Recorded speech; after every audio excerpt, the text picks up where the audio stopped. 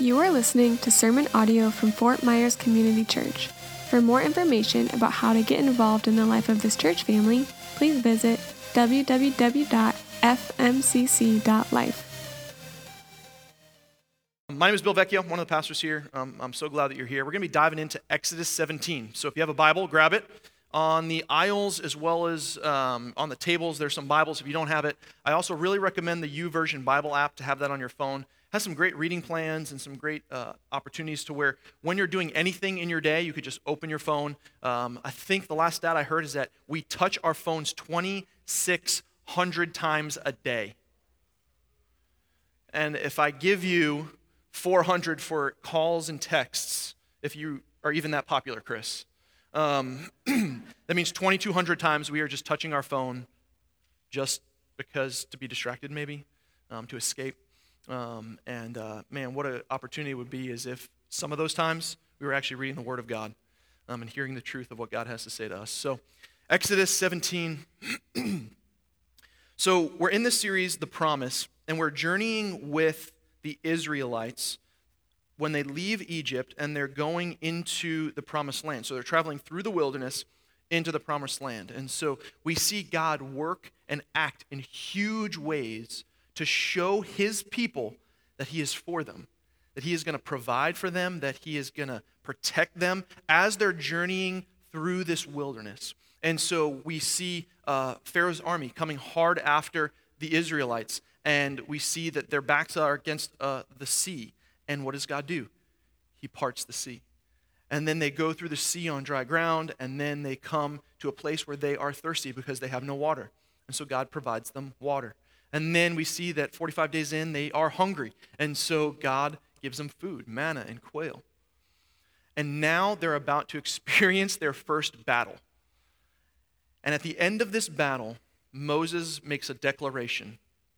He calls God Yahweh Nisi. Yahweh Nisi. The Lord is our banner. That's the word, banner. You know what a banner is? Right? We sometimes interchange it with flags, but it's the thing that you put up on a wall. It's a banner that displays something, a logo, a theme, an idea. Right? We put these on the sides of buildings. We put these in stores. We have banners. They're billboards, right? That as you drive down 41, you can see where you can go for, I think it's plastic surgery and all those fun things that the world really holds dear to.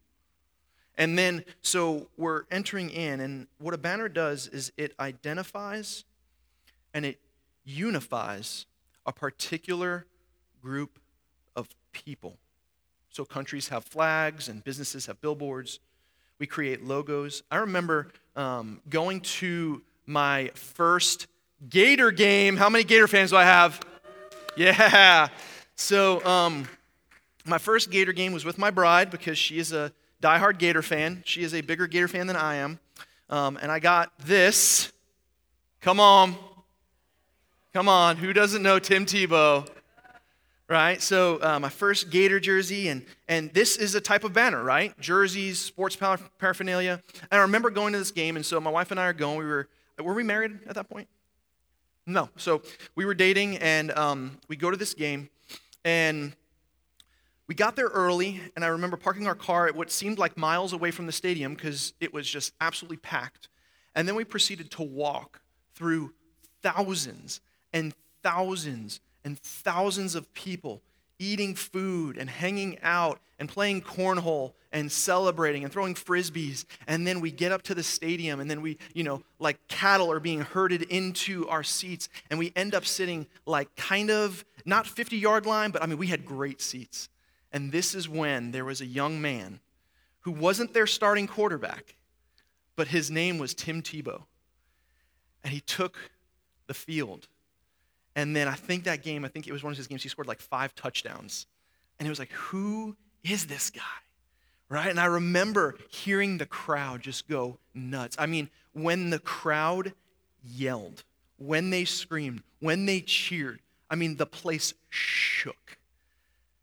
I remember there was one point where they did a flyover. They paid for these Army fighters to like fly over the stadium during this game. I mean, and it just rumbled and your heart just pounded in your chest, and we were so excited to see what was going on.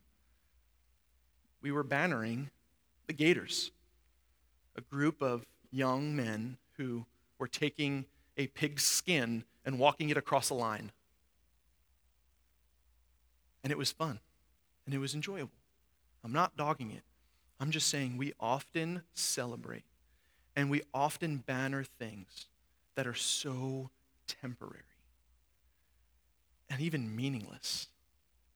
And what we're going to see in this passage is that there is a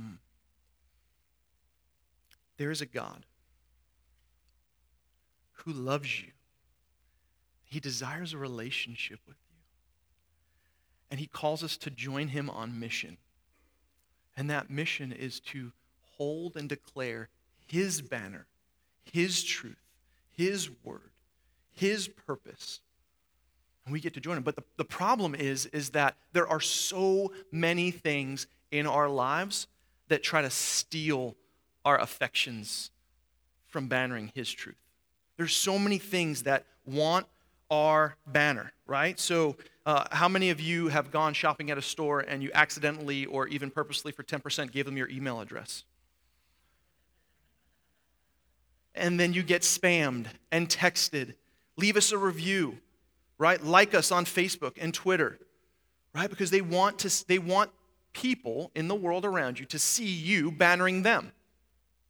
They want others to know that you like what they're doing, and so they ask you to banner them. That's what you're doing. When you're hitting the like button, you're bannering. When you're writing a review, you're bannering something. It could be good or bad, I guess. Tell your friends, put our sticker on your car. But these banners very quickly can turn into idols.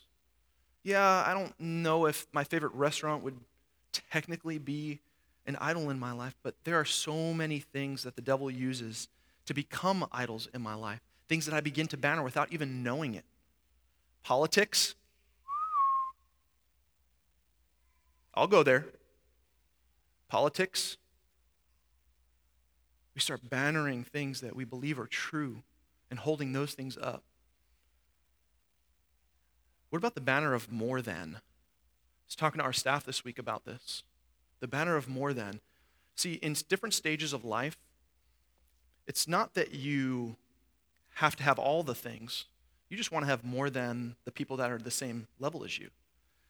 So when keeping up with the Joneses was something that my parents used to say, I don't know if that's like lost on our generation, but it's like when your neighbor gets a new toy, you want to go get a new toy, and your new toy has to just be a little bit better than their new toy.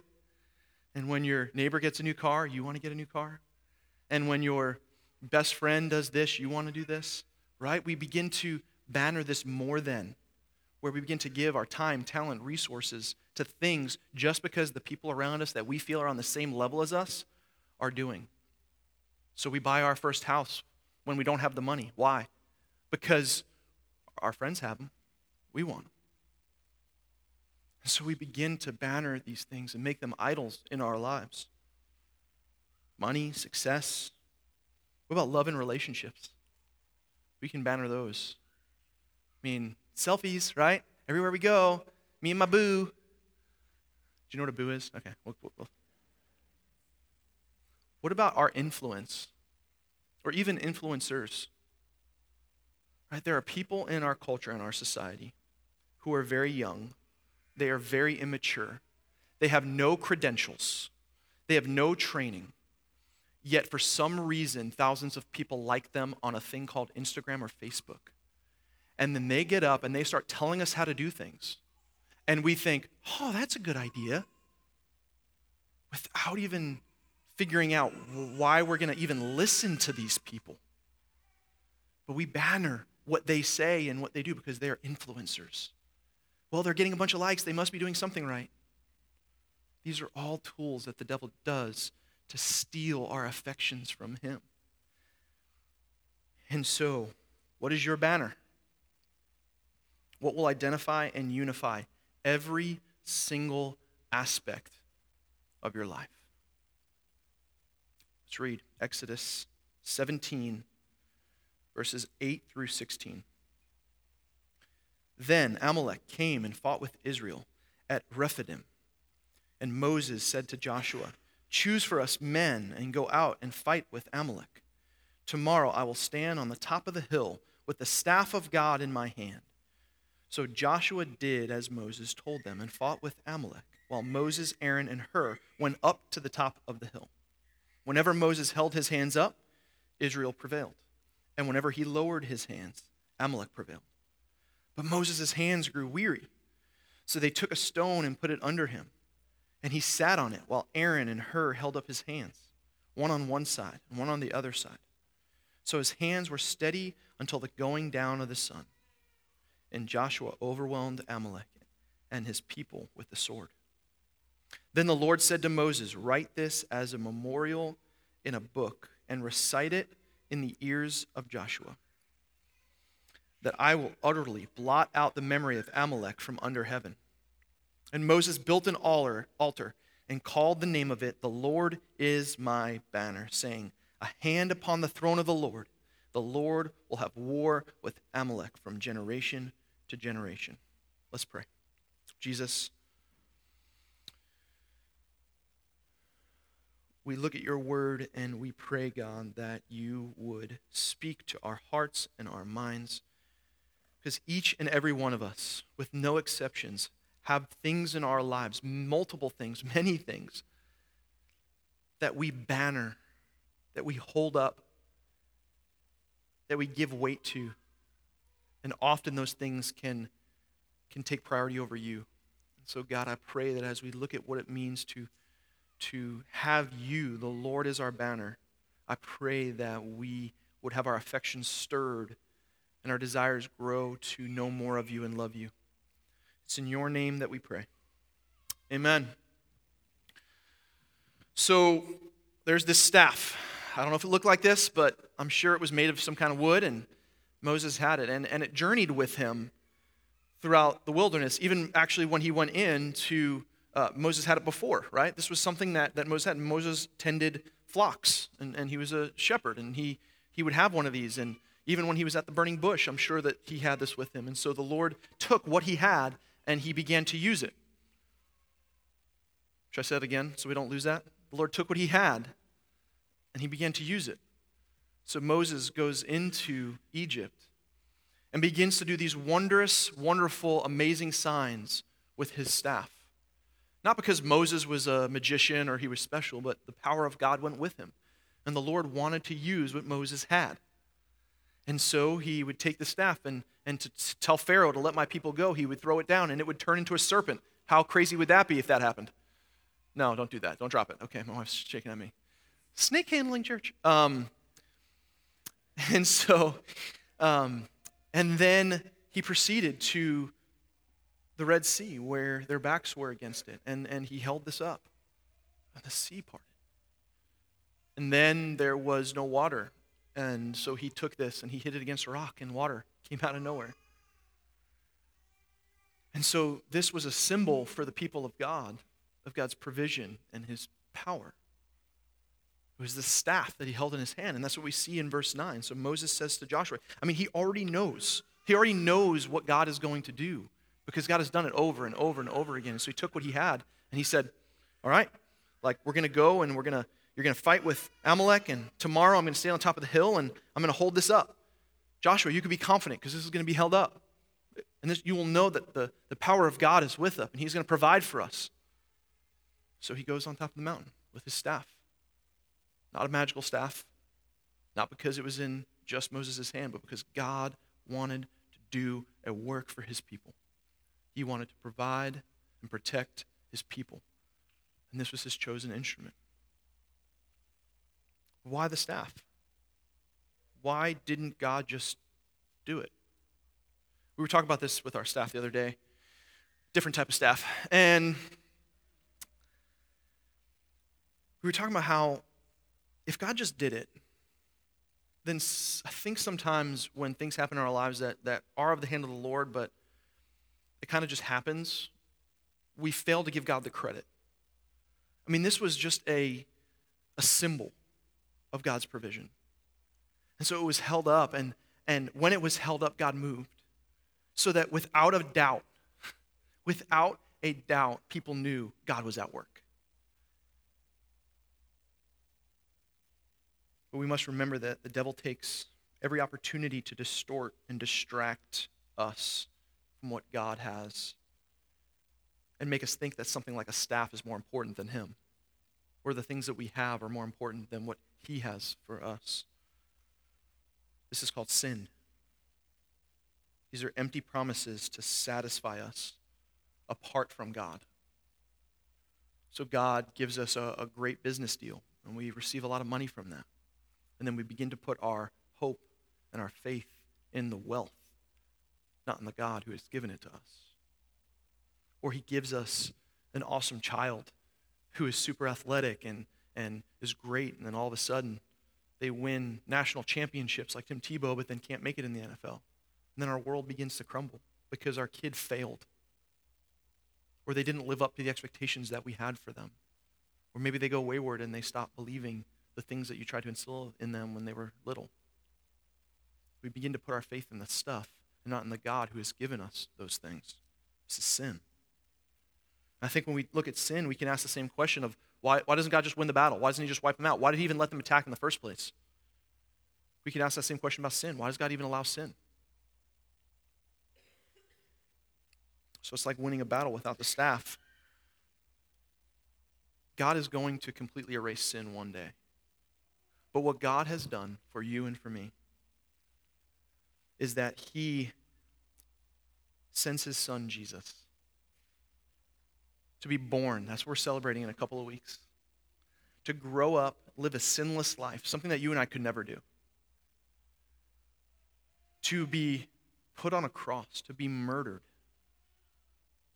to be buried in a tomb so that 3 days later he can rise again. Cross, again, is something that we put around our necks, but it's just a symbol. The power is not in the piece of wood. The power is in the person who hung on the tree.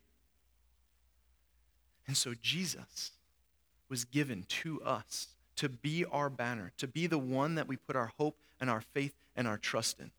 Because we could even see that the Israelites, they began to put their hope, their faith, and their trust in Moses. But Moses has a shelf life. He's human. He was going to die one day. All humans will eventually die. Sorry if you didn't know that. Merry Christmas.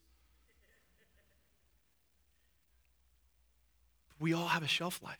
If they began to put their hope in Moses, eventually that hope would run out. But God gave us something greater than a staff, than a wooden cross. He gave us a person who is alive, that we can put our faith and our hope and our trust in and have a relationship with. This isn't a distant relationship. This is a near and close relationship where he dwells within us and we dwell within him. That's the banner that we are to hold. So when Moses is writing this, that the Lord is our banner, we look upon this and we remember who our Lord is. Our Lord, his name is Jesus. He is the Savior of all things. He is the one who wipes out all sin. And so, as we journey through the wilderness with the Israelites and we see that God moved, we get to look back and see God moved in a way that that should just blow our minds. That we were once sinners. And yet while we were sinners, Christ died for us. While we were enemies, he gave his son for us. And so, if you profess to be a Christian, the banner you hold up is the one who identifies and unifies with Jesus. So what does this mean? So Jesus as our banner. 4 things. If you haven't, we actually are handing out some handouts as you guys are walking in. There are some fill-ins there. The first thing, Jesus as our banner, means that his purpose is our purpose. The Israelites are on a God-given mission. Exodus 3:8 says, I have come down to rescue them from the power of the Egyptians and lead them out of Egypt into their own fertile and spacious land, a land flowing in milk and honey. God had given them a mission. He said, I'm going to take you from bondage, and I'm going to bring you into this promised land. So they're on a mission. God has given it to them. And so they can walk confidently in knowing that God is going to get them there. The Bible says that God finishes what he starts. So he's never going to give you a mission that he's not going to complete. He's going to allow you to journey with him, and he's going to walk you through so that the mission can be complete. What's our God-given mission? Well, we see it in two places. We see it in Matthew. We see it in Acts. That we are to love God with all our heart, soul, mind, and strength, and to love others. Love God and love others. And the third part of that mission that God calls us to is to make disciples. To love God, love others, and make disciples. That is our mission. That's not just a banner that we hold up and put out in the lobby because we want to be cool and trendy. That's what God has called us to do. To love him above all else. To love the people around us, whether they deserve our love or not. You have anybody in your life that's hard to love? God calls you to love them, whether you like it or not. To love God, to love others, and to make disciples. That's our mission. And so we live this out together in what God calls his church. More on that in a minute. So our job, our gifts, our abilities, our success, our kids' success, all of those things is not our purpose. We do these with excellence. We steward them well because it's what the Lord has given us. But what we do is we champion God's will and God's desire, his mission, his purpose. So when we say Jesus is our banner, Yahweh Nissi, right? When we say Jesus is our banner, we are saying that his purpose is our purpose. So yeah, I've got a ton of landscaping to do at my house, but on Saturday I'm going to come here and make a place a little bit more inviting so that when people come, it's easier to park so that they're not pulling into bushes on the side of the building. I know that may sound simple and dumb, but the mission that we're called to is to welcome people into the life of his family so that when our neighbor is hurting and broken, that we can invite them over for dinner or bring them a meal. When we have friends and family who are going through a difficult time, that we come and we serve them and we love them and we rally around them. That's what it means to be the church. It's his mission, his purpose. So Jesus as our banner means his purpose is our purpose. And then two, when he speaks, we obey. When he speaks, we obey. God says go, we go. You know, one of the most frustrating things as a parent, maybe you can relate to this, is when you say, hey, go brush your teeth, and the kid just looks at you. And then you're like, seriously, go brush your teeth. And then they're like, oh. And then they walk over and they start like playing with something. And you're like, what is happening right now? Man, how often does God feel that way about me?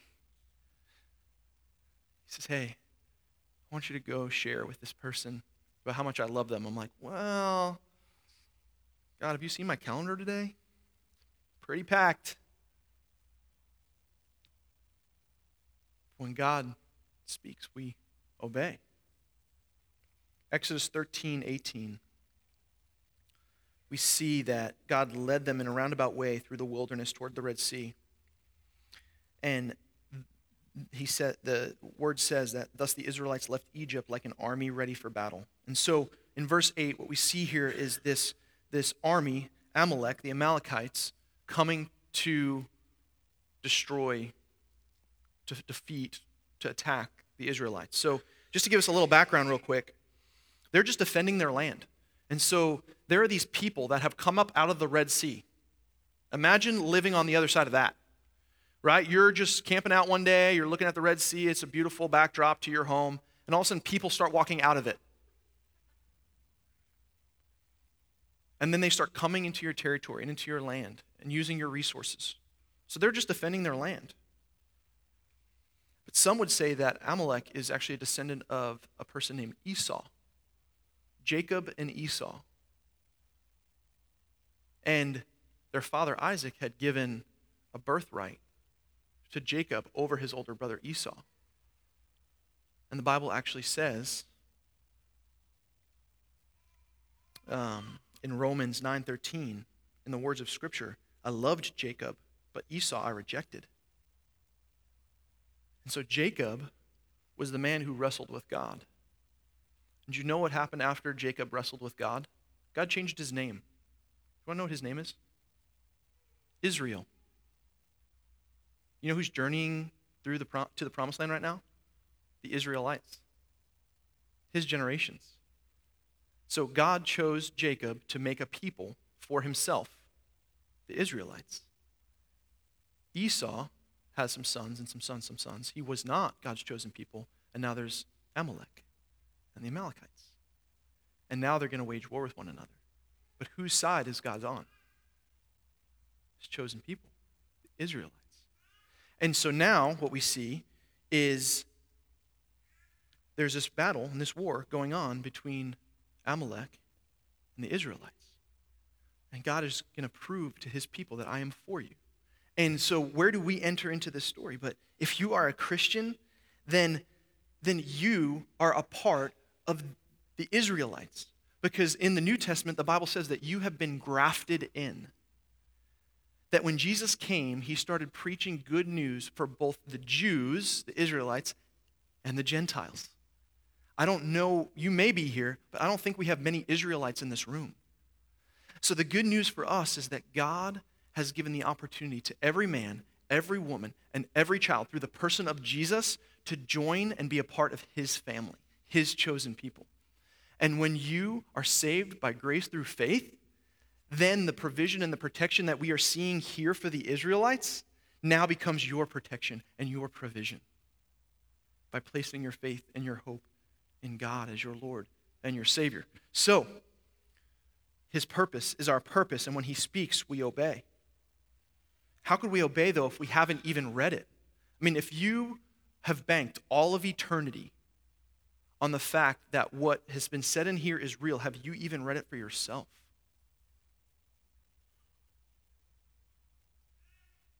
2 Timothy 3:16 says, all scripture is God-breathed and useful for teaching, rebuking, correcting, and training in righteousness. But so often, we begin to take the wisdom of the influencers in the world and try to give it to people before we go and open this. So when someone comes to you and says, hey, I have a problem, are you quicker to tell them the 5 steps to being a better person or to tell them the good news of Jesus? I was with a good friend the other day, it's someone I look up to, and we were talking about just stuff going on in our lives, and he had shared that there was some pressing stuff going on in his life, and he had just said, hey, do you have any advice? And I'm like, man, I don't know. I have a degree in psychology. I know what all the books say, but I think we have to look through this through a gospel way. And so we started talking about there's really 2 options. Do all the things that the world is telling you to do. Cut them off. Right the wrong. Go after them. Get yours. Or forgive 70 times 7. Love them unconditionally. Continue to give them good news. But they're going to hurt me. Yeah. But let's go back to Scripture and see what the Lord has called us to do. Right? Because the relationship's stressed either way. But in this one, what the Bible says is when we follow what the Lord has called us to do, that he will give us joy and peace. But when we follow what the world is calling us to do, it's going to lead to destruction. So do you believe what this says? When he speaks, we obey. And then we serve one another. Look at verses 10 through 13. So Joshua did as Moses told him and fought with Amalek. And while Moses, Aaron, and Hur went up to the top of the hill, whenever Moses lifted up his hand, Israel prevailed. Whenever he lowered his hand, Amalek prevailed. I wonder if at any point he started going like this just to kind of see what was going on. Wait, what? Sorry, that's just how my mind works when I'm reading. But Moses' hands grew weary. So they took a stone and put it under him, and he sat on it, while Aaron and Hur held up his hands, one on one side and one on the other side. So his hands were steady until the going down of the sun. Jesus says our banner means we serve one another. We hold up each other's hands. That's what the church is. A people to come together like Aaron and Hur and to lift one another up. Have you surrounded yourself with people who are going to banner the same thing you are bannering and hold up your hands the same way that God has called you to hold up their hands. We all long for community. We all long to belong. I know my wife and I, it was so monumental and instrumental in our lives to have our best friends move in next door to us when we were living in Estero. We were early in our marriage. We were young. We were trying to figure it out. And our best friends moved in next door, and they loved Jesus above all else.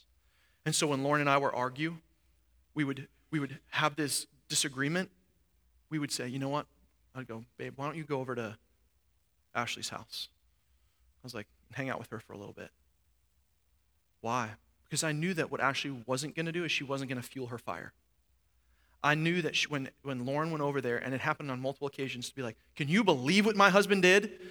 That she wasn't like, oh, no, he didn't, right? And she's like, you better go tell him this. No, that's not what she'd do. She would listen, and then she would give Lauren the gospel. And she would talk about what the Bible says about submission and love and grace and mercy. And it would squelch the fire that was in her, the sin that was in her. And Nate would do the same for me. And often, over and over again, in the early stages of my marriage, we had this couple that we can go to. Do you have people like that in your life? A community group, a group of friends that when things aren't going well, you can go and be open and vulnerable with. Listen, I know you don't have it all together. I promise you, I know that. But for some reason, we think that we have to act like we do. One of the most difficult things that Tim and I can experience as your elders is when you just assume that we know what's going on in your life because you posted something on Facebook. You're on Facebook a lot? Me neither. And so we've had people get mad at us because they just assume that we know what's going on in their lives without them calling or letting us know. Or 3 months later, they were like, you didn't know that we were blah, blah, blah. And we're like, no one told us. And so it's so important as the body of Christ to hold one another's hands up. What does Moses do? Moses brings them up to the mountain with him. We have to take this journey together. So when you're hurting, you have people around you that you can call and say, hey, Mark, I don't have it all together. Mark, my hands and my arms are weary. Hold them. That's what we need in our lives. But we need to be the ones that are asking people to come around and help us. People aren't just going to walk up the mountain with us. I think sometimes we assume too much on other people. But man, my prayer is that this would be the type of church that we would have a ton of Aarons and Hurs. That we would have a ton of people that would lift up each other's arms when we need it most. And that we would have people like Moses who would invite people up the mountain with them. And so, Jesus says our banner means that his purpose is our purpose. When he speaks, we obey, and when we serve one another. And I'm going to invite the band to come back on up. Here's the last one. Jesus says our banner means we worship in his victory. We worship in his victory. At the end of this story, Moses builds an altar. An altar is a place of worship. It's a place for sacrifice.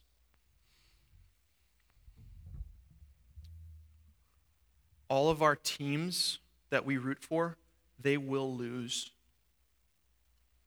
Our success will go up and down. Our bank accounts will go up and down. Our kids who we expect never to fail will fail. Our spouses will let us down. But there is one thing in our lives that will always remain constant.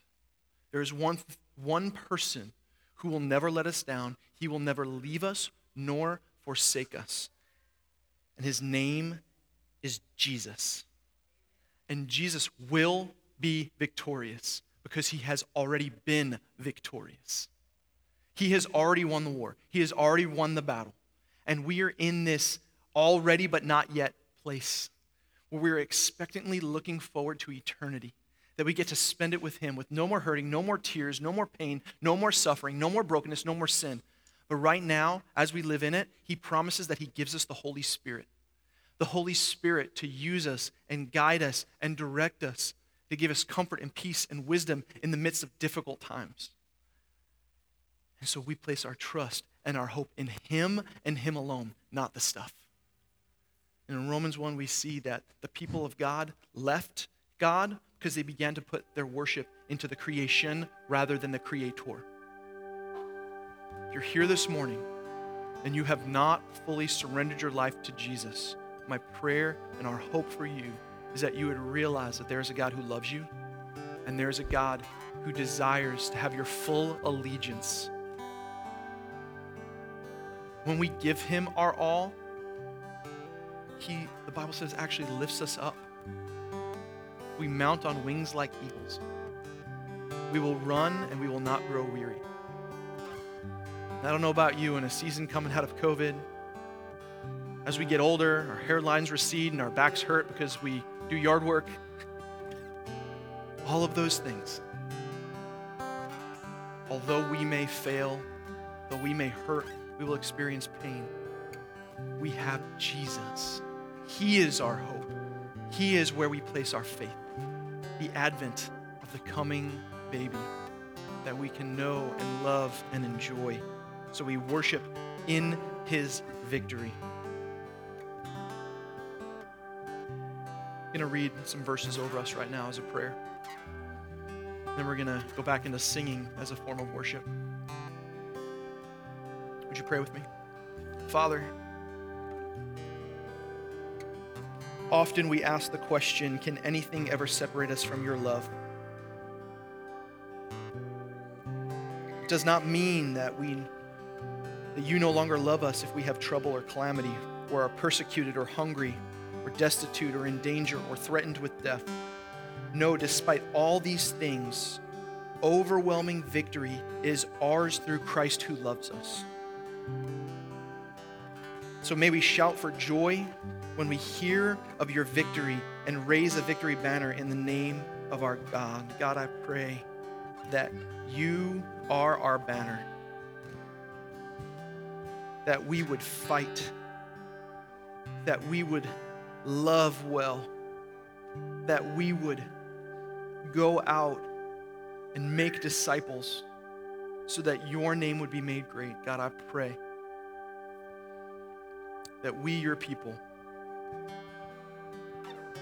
would allow you to be the biggest banner, the only banner that we carry in our lives. We love you. It's in your name that we pray.